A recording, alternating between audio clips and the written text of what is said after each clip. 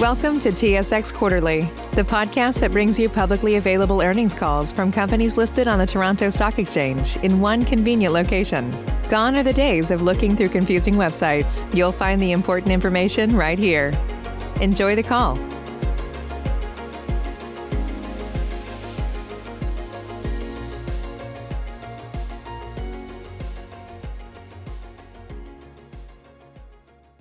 Good afternoon, everyone, and thank you for participating in today's conference call to discuss Points International's financial results for the second quarter ended June 30th, 2020. Delivering today's prepared remarks are Chief Executive Officer Rob MacLean, President Christopher Bernard, and Chief Financial Officer Eric Georgiou. Following their prepared remarks, the management team will open the call up for any questions. Before we go further, I would like to turn the call over to Sean Mansouri of Gateway Investor Relations, Points International's IR advisor, as he reads the company's safe harbor that provides important cautions regarding forward-looking statements. Sean, please go ahead. Thank you. Please be reminded that the remarks on this conference call may contain or refer to forward-looking statements within the meaning of Canadian and U.S. securities laws. Management may also make additional forward-looking statements in response to your questions. Although management believes these forward-looking statements are reasonable, such statements are not guarantees of future performance or action and are subject to important risks and uncertainties that are difficult to predict. Certain material assumptions are applied in making forward-looking statements and may not prove to be correct. Important factors that could cause actual results to differ materially and the assumptions used in making such statements were included in our second quarter financial results press release issued prior to this call, as well as other documents filed with the Canadian and U.S. securities regulators. Except as required by law, the company does not undertake any obligation to update or revise any forward-looking statements, whether as a result of new information, future events, or otherwise. With that, I'll turn the call over to Points' Chief Executive Officer, Rob MacLean. Rob? Thanks, Sean, and good afternoon, everyone. Although we are still operating in uncertain times amid the COVID-19 pandemic, trends in our industry and business are generally moving in the right direction. We generated sequential month-over-month improvements across most financial metrics during the second quarter and reported positive adjusted EBITDA in arguably the most difficult period in the history of travel and hospitality. But more importantly, as we look to next year and beyond, we built strong momentum in our pipeline. In fact, our pipeline is even stronger now than it was to start the year. In all three lines of our business, we have been focused on supporting our partners throughout this unprecedented time, and I'm proud of the high level of service our teams have consistently delivered. Preserving the health and safety of our team members continues to be a top priority. Our team has remained at full capacity, and they continue to work remotely and seamlessly. Having our team productive has been crucial to our ability to support our loyalty program partners, especially as they become more engaged in marketing and merchandising our revenue-generating services as part of their recovery efforts. Before I discuss those initiatives further, I first want to contextualize the trends in our business within the broader loyalty industry. The travel and hospitality market remains volatile, as on and off again lockdowns and stay-at-home recommendations across the world continue to restrict travel patterns. As a result, transactions related to immediate travel are still significantly below pre-COVID levels, which continues to impact our hospitality and airlines partners' revenue streams. Even as certain economies around the world have reopened and restrictions remain in flux, we likely will not return to pre-COVID levels in travel and hospitality for quite some time. Within this environment, operators are still looking to leverage their loyalty assets to bring in immediate economics and keep their best customers, their loyalty program members, highly engaged. For example, United recently used their Mileage Plus program assets and cash flows as collateral for their recent almost $7 billion debt financing. This is a clear and tangible example of how valuable these large-scale loyalty programs have become, and we were pleased to be identified as one of the largest partners of Mileage Plus. Having seen similar decisions play out in the past economic downturns, we believe this continues to be a strong indication of the importance and value of our partners' loyalty programs globally. Marketing campaigns have become a crucial point of focus for both the industry and our business, as many loyalty customers are comfortable buying ahead for future travel needs. In our business, nearly all of our business development and new partner discussions today revolve around how our partners can utilize loyalty rewards and promotions to return to growth in 2021, and how the programs we launched this year can prepare them for the return of strong consumer travel demand. During the quarter, we were fully occupied with new deployments for several existing partners like Air Canada, while also launching new partners around the world such as Quidco in the UK and Qatar in the Middle East. Our ability to launch new partners and programs amid the pandemic while building a strong pipeline speaks to the resiliency and strong foundation of our business. Loyalty programs are clearly more important than ever. While these trends are promising, we're not out of the woods yet. Activity and sales volumes are, of course, still down from pre-COVID levels across all three lines of business, and visibility on the industry landscape and timing for recovery will continue to evolve. We are optimistic about our prospects given the month-over-month improvements in April, May, and June. However, I want to remind shareholders that we have long stated this is a business where monthly results are heavily impacted by the timing of marketing campaigns and promotions. It has always been difficult to gauge and predict performance based on month-to-month activity, and this difficulty has only been exacerbated with the COVID-related headwinds.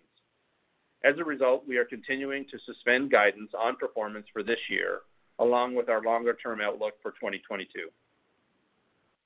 We will continue to closely monitor the industry landscape along with the financial and strategic positions of our partners during this time. While we can't fully predict how our journey will progress over the next several quarters, our deep and growing client relationships, record pipeline, and 20-year track record of high-quality deployments provides us with a strong operational foundation to navigate our recovery. Now I'll hand it over to Eric to review our financial performance for the second quarter, and then Christopher will highlight some of our partner activity and provide further perspective on the road ahead. Eric? Thanks, Rob, and afternoon, everyone. Unless noted otherwise, all figures on today's call are in U.S. dollars and presented in accordance with IFRS.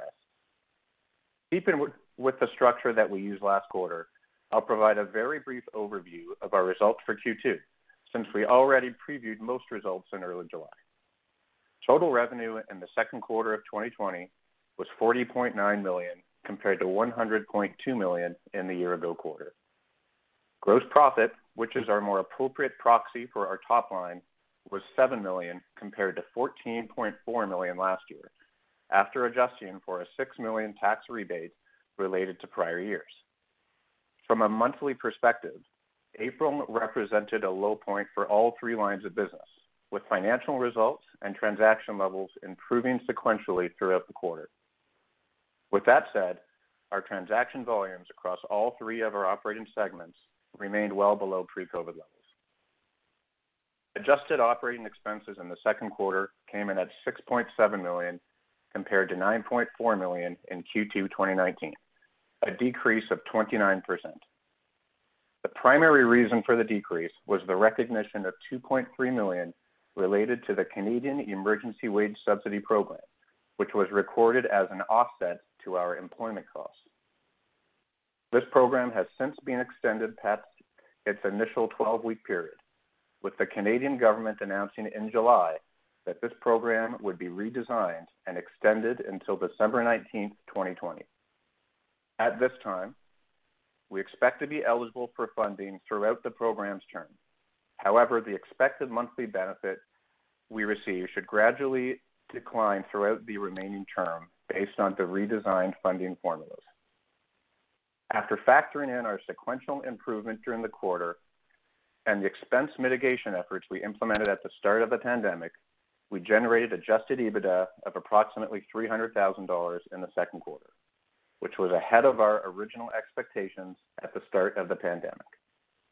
During the second quarter, we took a one-time impairment charge of $1.8 million related to our Points Travel segment due to COVID-related impacts on the travel industry. However, we remain optimistic about the long-term prospects of this segment, given the partner demand we see for these services and our visibility into the pipeline. In our continued financial response to the pandemic, preserving capital is our first priority. We have worked diligently to mitigate expenses and maintain sufficient liquidity and continue to manage our costs and limit or cease discretionary spending where possible. Most hiring and material capital expenditures are still paused, and we have ceased share buyback activity since March. On that note, we recently decided to renew our share buyback program this month. While we are currently not active in the market and do not intend to be in the near term, this renewal positions us to initiate activity if and when we have better visibility on the shape and timing of recovery from the COVID-19 pandemic. As for our cash and liquidity position, we were pleased to be cash flow positive during the quarter. Total funds available, which included borrowings on our credit facility, were approximately $107 million at the end of the second quarter, compared to the same number at the end of the first quarter.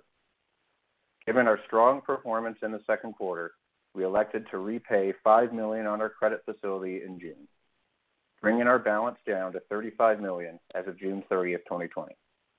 Our balance sheet remains strong, and we continue to believe that we are well capitalized to weather the near and long-term effects of the COVID-19 pandemic. As Rob mentioned, due to ongoing volatility across the industry, we have limited visibility on how market conditions may evolve for our business in the coming months. However, based on current trends in our business, we believe that Points is well capitalized as we look forward, and we expect to be adjusted EBITDA positive for the full year.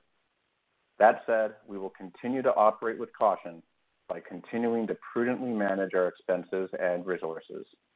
With that, I'll turn it over to Christopher. Chris? Thanks, Eric.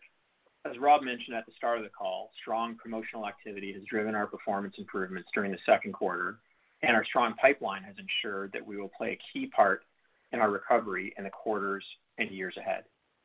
With that said, I want to highlight some of the key deployments that we launched during the second quarter, and then I'll preview some of the initiatives that we have in store. In June, we launched a new partnership with Qatar Airways Privilege Club, another partnership we share with Amadeus.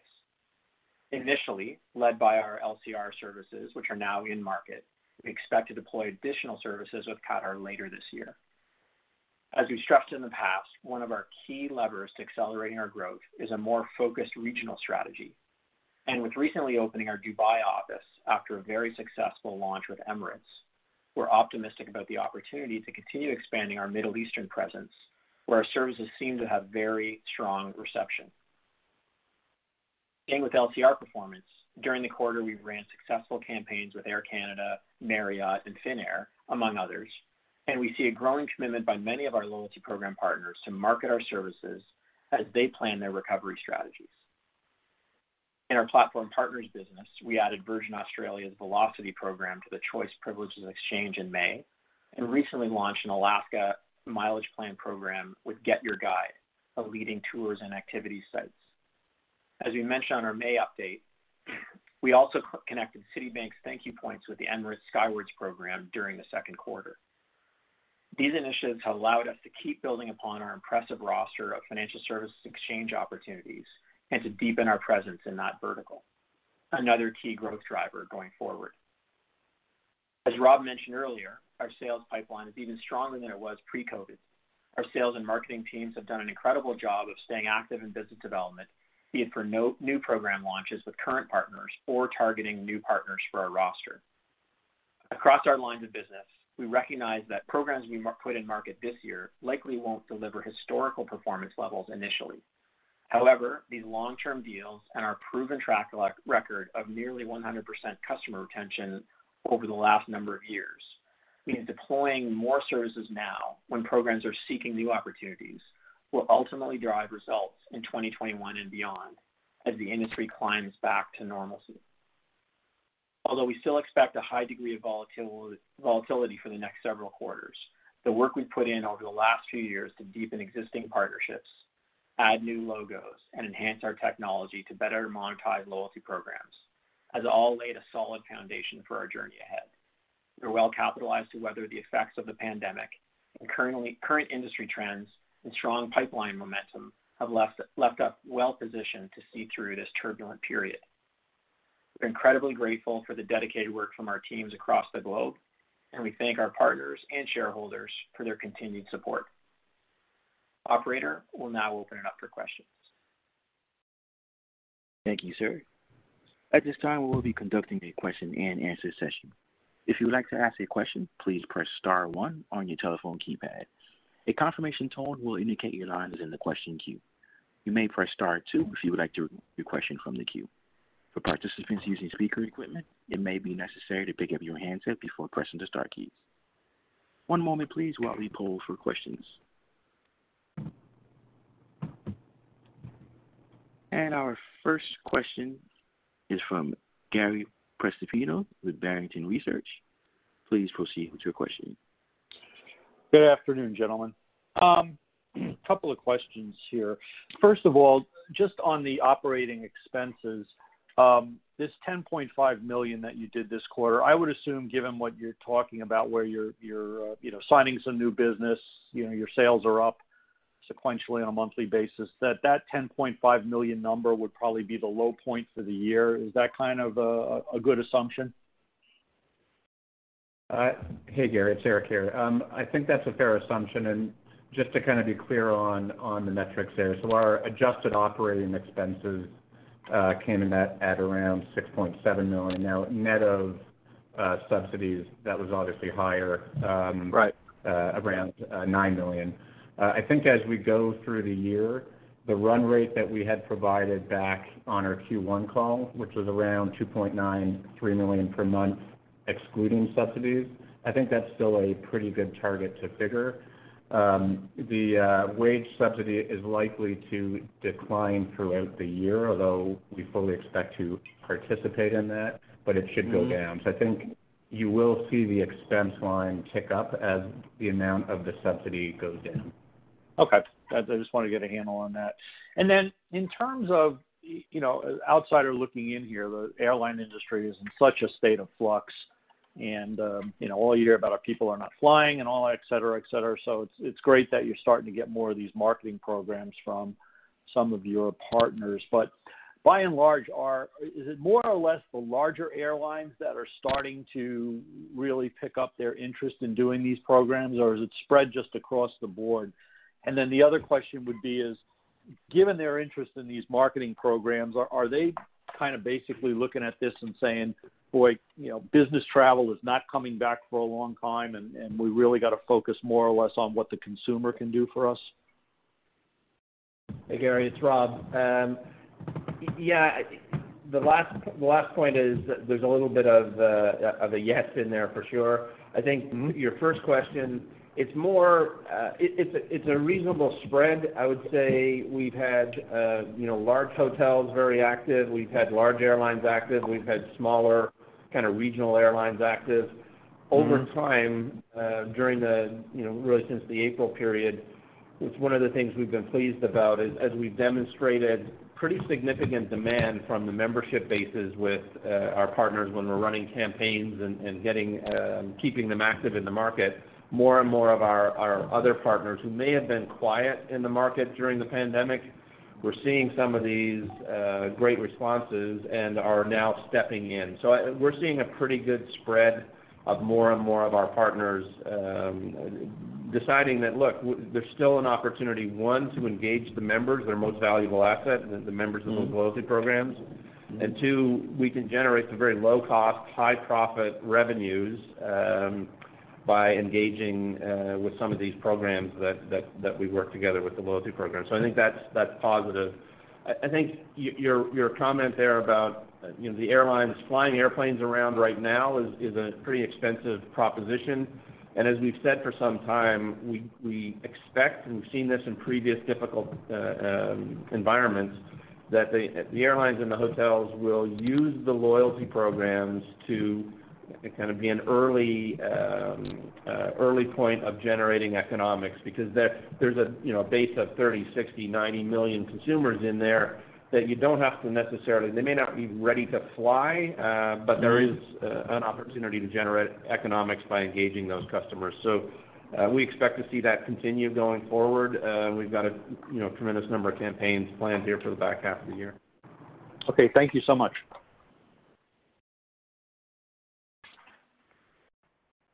And our next question is from Greg Gibas with Northland Securities. Please proceed with your question. Good afternoon, guys. Thanks for taking my questions, and congrats on maintaining the profitability in the challenging market and bringing customers on board, too. It's good to see. Was just wondering if you could provide a little bit more color on how the performance trended within the quarter, perhaps on a monthly basis. I mean, you mentioned sequential improvement, not too much of a surprise there, but how should we think about how low the low point was in April compared to the next couple months? Yeah. Hey, Greg, it's Eric here again. So I'd say with respect to Q2, I mean, it's obviously not our tendency to speak to monthly performance, but I think for purposes of Q2, we certainly don't mind adding some transparency there. I'd say the back half of March and April were certainly the low points across all three segments.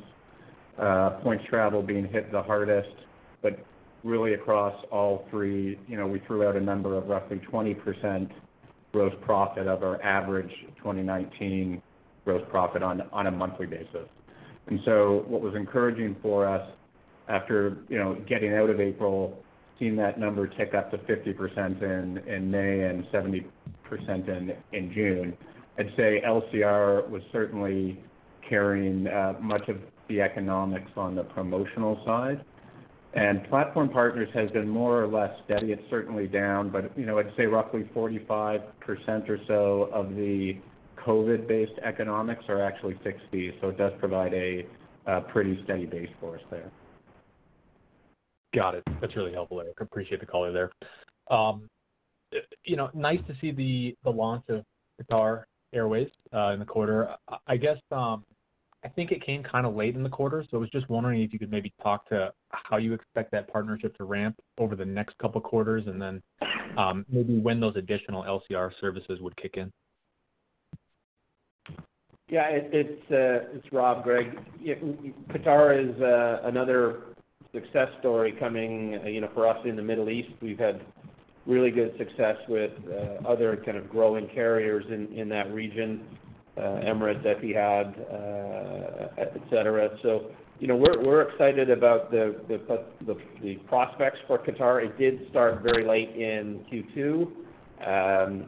It is a full suite of products in terms of our LCR proposition. So, we'll be active here in August in our first campaigns. So, they had an incumbent product that we took over and then obviously modernized and put onto our platform. So we're not starting from scratch on educating that membership base. So I feel like we're going to hit the ground running pretty well with Qatar. They'll be, they're like all of our airline partners. They're looking for ways to engage their members and to generate economics out of the loyalty program, and we're going to be working hard to maximize that for them. Great. That's good to hear. Last one from me was just kind of wondering if there's any concern relating to maybe the supply and demand of miles once travel does open back up more significantly. For instance, I mean, if a lot of, nearly 100% of miles purchases right now are future use and not immediate use, I guess, is there any concern to whether that'll catch up with consumers who are maybe holding a lot of miles that haven't been used yet? No, short answer is no. Again, the size and scale of these databases of membership is amazing, right? You look at somebody, I think United disclosed recently, there are 80 million plus members. So the number of members that today are active in these and driving some of the economics that you're seeing here in our results are still a relatively small component of the overall membership base. What's good about that from our standpoint is, again, as more consumers over time re-engage with travel, there should be lots of headroom from that standpoint. The airlines and the hotels themselves are very, very sophisticated in terms of revenue management and inventory management. And I'd have a high degree of confidence that as they, put more birds in the air and open up more hotels, there'll be more than enough room to accommodate some of their most important and engaged customers in their activity going forward. So I think you're really dealing with, such small, relatively small percentages of the bases that are active today. That shouldn't be a concern going forward at all. Okay, that's a fair point. Thank you. And our next question is from Ed Wu with Ascendiant Capital. Please proceed with your question. Yeah, also congratulations on managing through the quarter. My question is, can you give any color on July? Yeah, hey, Ed, it's Eric here. So I think, we certainly talked, on the monthly results for Q2, and for us, it was important to be transparent during the trough of the pandemic. I think at this stage, and as you know, we have a pretty lumpy business in terms of marketing campaign cadence. So I think making that a habit is somewhat dangerous for our org right now. So I think sticking with our quarterly calls and commenting on quarterly performance going forward is what we are going to do. As much as we love these calls, Ed, I'm not sure I want to get into them on a monthly basis. Oh, bummer. My next question was going to ask you how today went, but I guess I won't do that. You talked about, obviously, the performance for the quarter is driven by, your promotional campaigns. I know you mentioned that transactions levels are down, but what about campaigns, number of campaigns running? Are you seeing a return back to normal, or is it also reduced campaigns as well? Yeah, it's Rob. We're certainly re-engaging more and more of our partners to kind of get out and back out into the marketplace and run these campaigns. The good news, bad news, perhaps the bad news is some are very active, some are still relatively quiet, just given what's happening with their own respective organizations. And so, it's far fewer campaigns than we would be running in a pre-COVID environment. Good news on that is more and more of our partners are kind of lifting their heads up and saying, okay, now I've got a bit more visibility. We're now heading towards recovery. We want to start re-engaging with our membership, both from an economic standpoint and from a communication standpoint. And so when I look forward, our opportunity to get more and more of our partners active and participating in campaigns is encouraging. And I think, as I think about going through the back half of this year, I'd be very surprised if we don't have of activity really across the board with all of our partners in some form or another. So lots of, again, back to that comment around headroom, lots of headroom in the next 6 to 12 months to get the campaign activity up. Great. And my last question is, has there been any real change in economics at all? Have you guys had to be more promotional, or has it been pretty constant? I'd say certainly as Eric would have described, in those very, very early days, some of the activity and campaigns we've come out with have been quite rich, right? And really in the context of, in some ways, shocking the system to just make sure consumers were given offers that were interesting and exciting to them. And so, I would say in general, the offers, the value proposition through a lot of the campaigns for these, tens of millions of members that are engaged in these programs was very, very good. And I think that was part of what enabled some of the really positive results around a number of those campaigns. Again, I think you'll see that continue as our airline and hotel partners re-engage and accelerate some of their recovery. They're going to want to get their most profitable and engaged customers back in the fold, and you're going to continue to see really good offers out there in the marketplace. Great. Well, thank you and congratulations and best of luck. Thank you. Thanks, Ed. Thanks, Ed.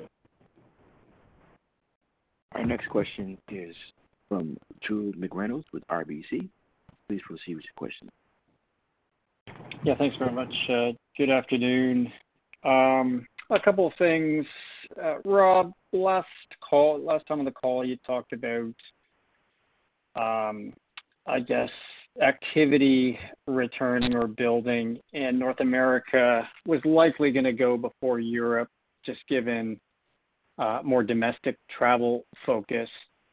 But of course, we've seen what has happened with cases and what have you in the U.S. particularly. Just wondering, as you see your campaigns build and the activity builds, is that still the expectation to come out of North America before Europe starts to rev its engines, or is that just not really holding, or it's too soon to tell? Yeah, I think there's a little bit of too soon to tell. There's certainly been some variability, and that's not surprising. It's a little bit of the turbulence that the U.S. domestic market has faced here in the last, 3 or 4 weeks in particular.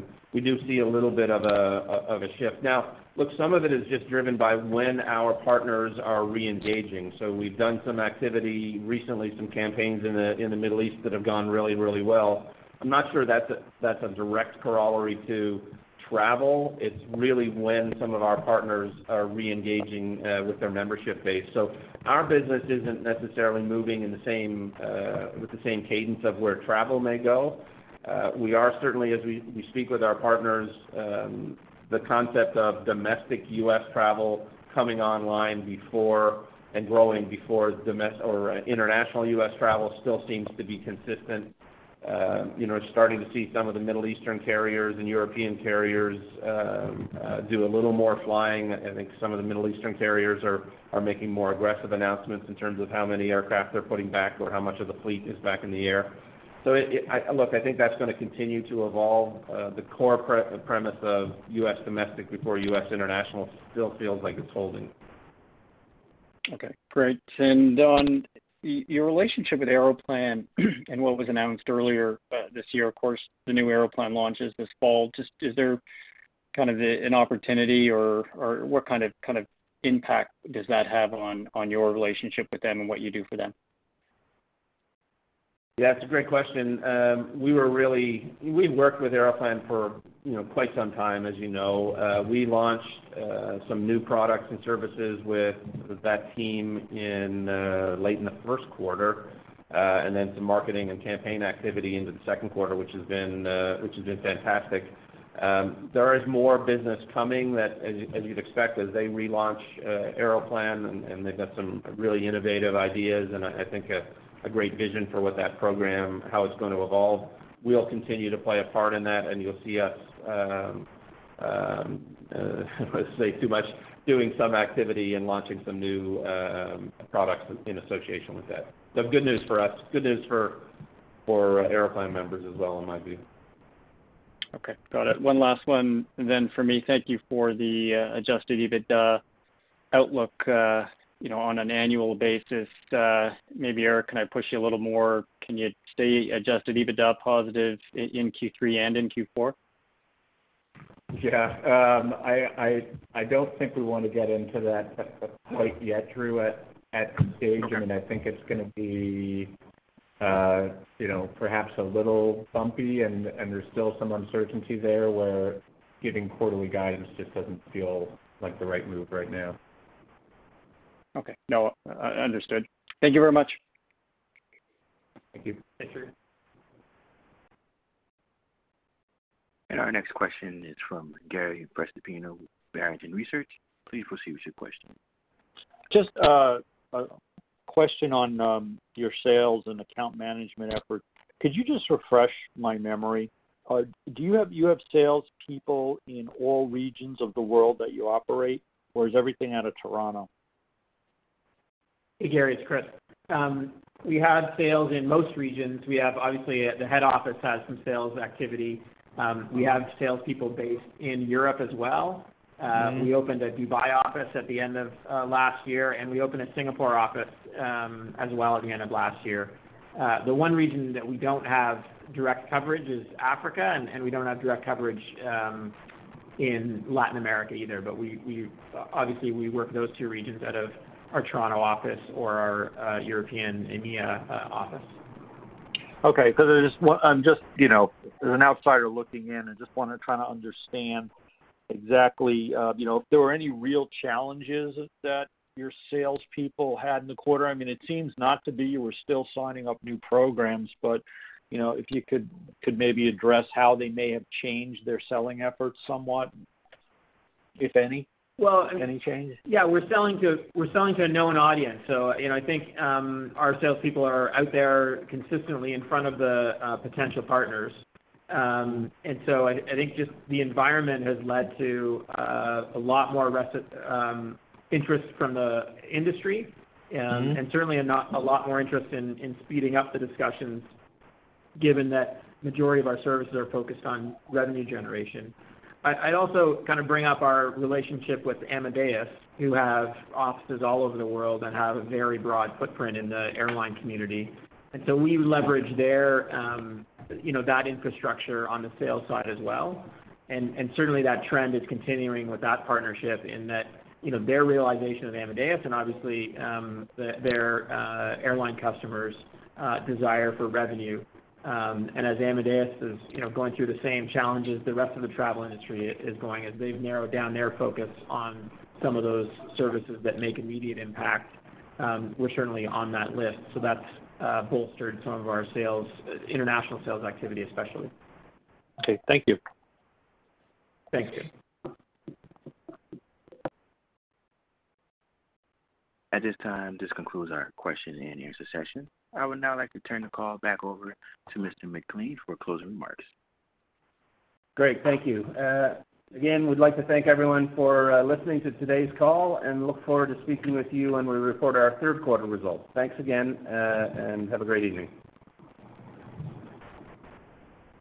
Ladies and gentlemen, this does conclude today's teleconference. You may disconnect your lines at this time. Thank you for your participation.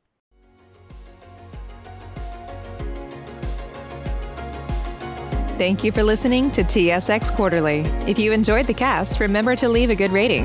And remember, for any additional inquiries, please consult the company's investor relations section on their website. See you next time.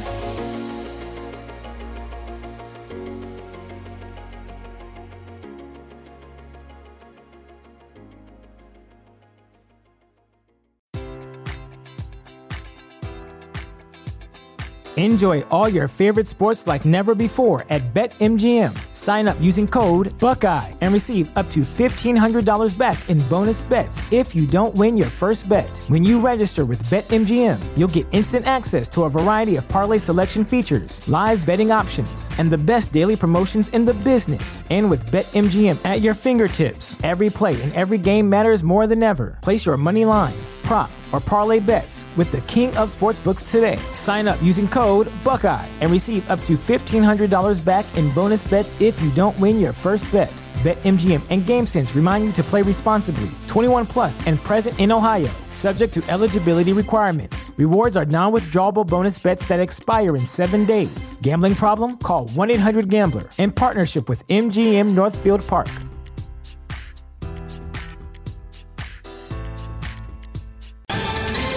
Ohio, ready for some quick mental health facts? Let's go. Nearly 2 million Ohioans live with a mental health condition. In the U.S., more than 50% of people will be diagnosed with a mental illness in their lifetime. Depression is a leading cause of disability worldwide. So why are some of us still stigmatizing people living with a mental health condition when we know all of this? Let's listen to the facts and beat the stigma. Ohio, challenge what you know about mental health at beatthestigma.org.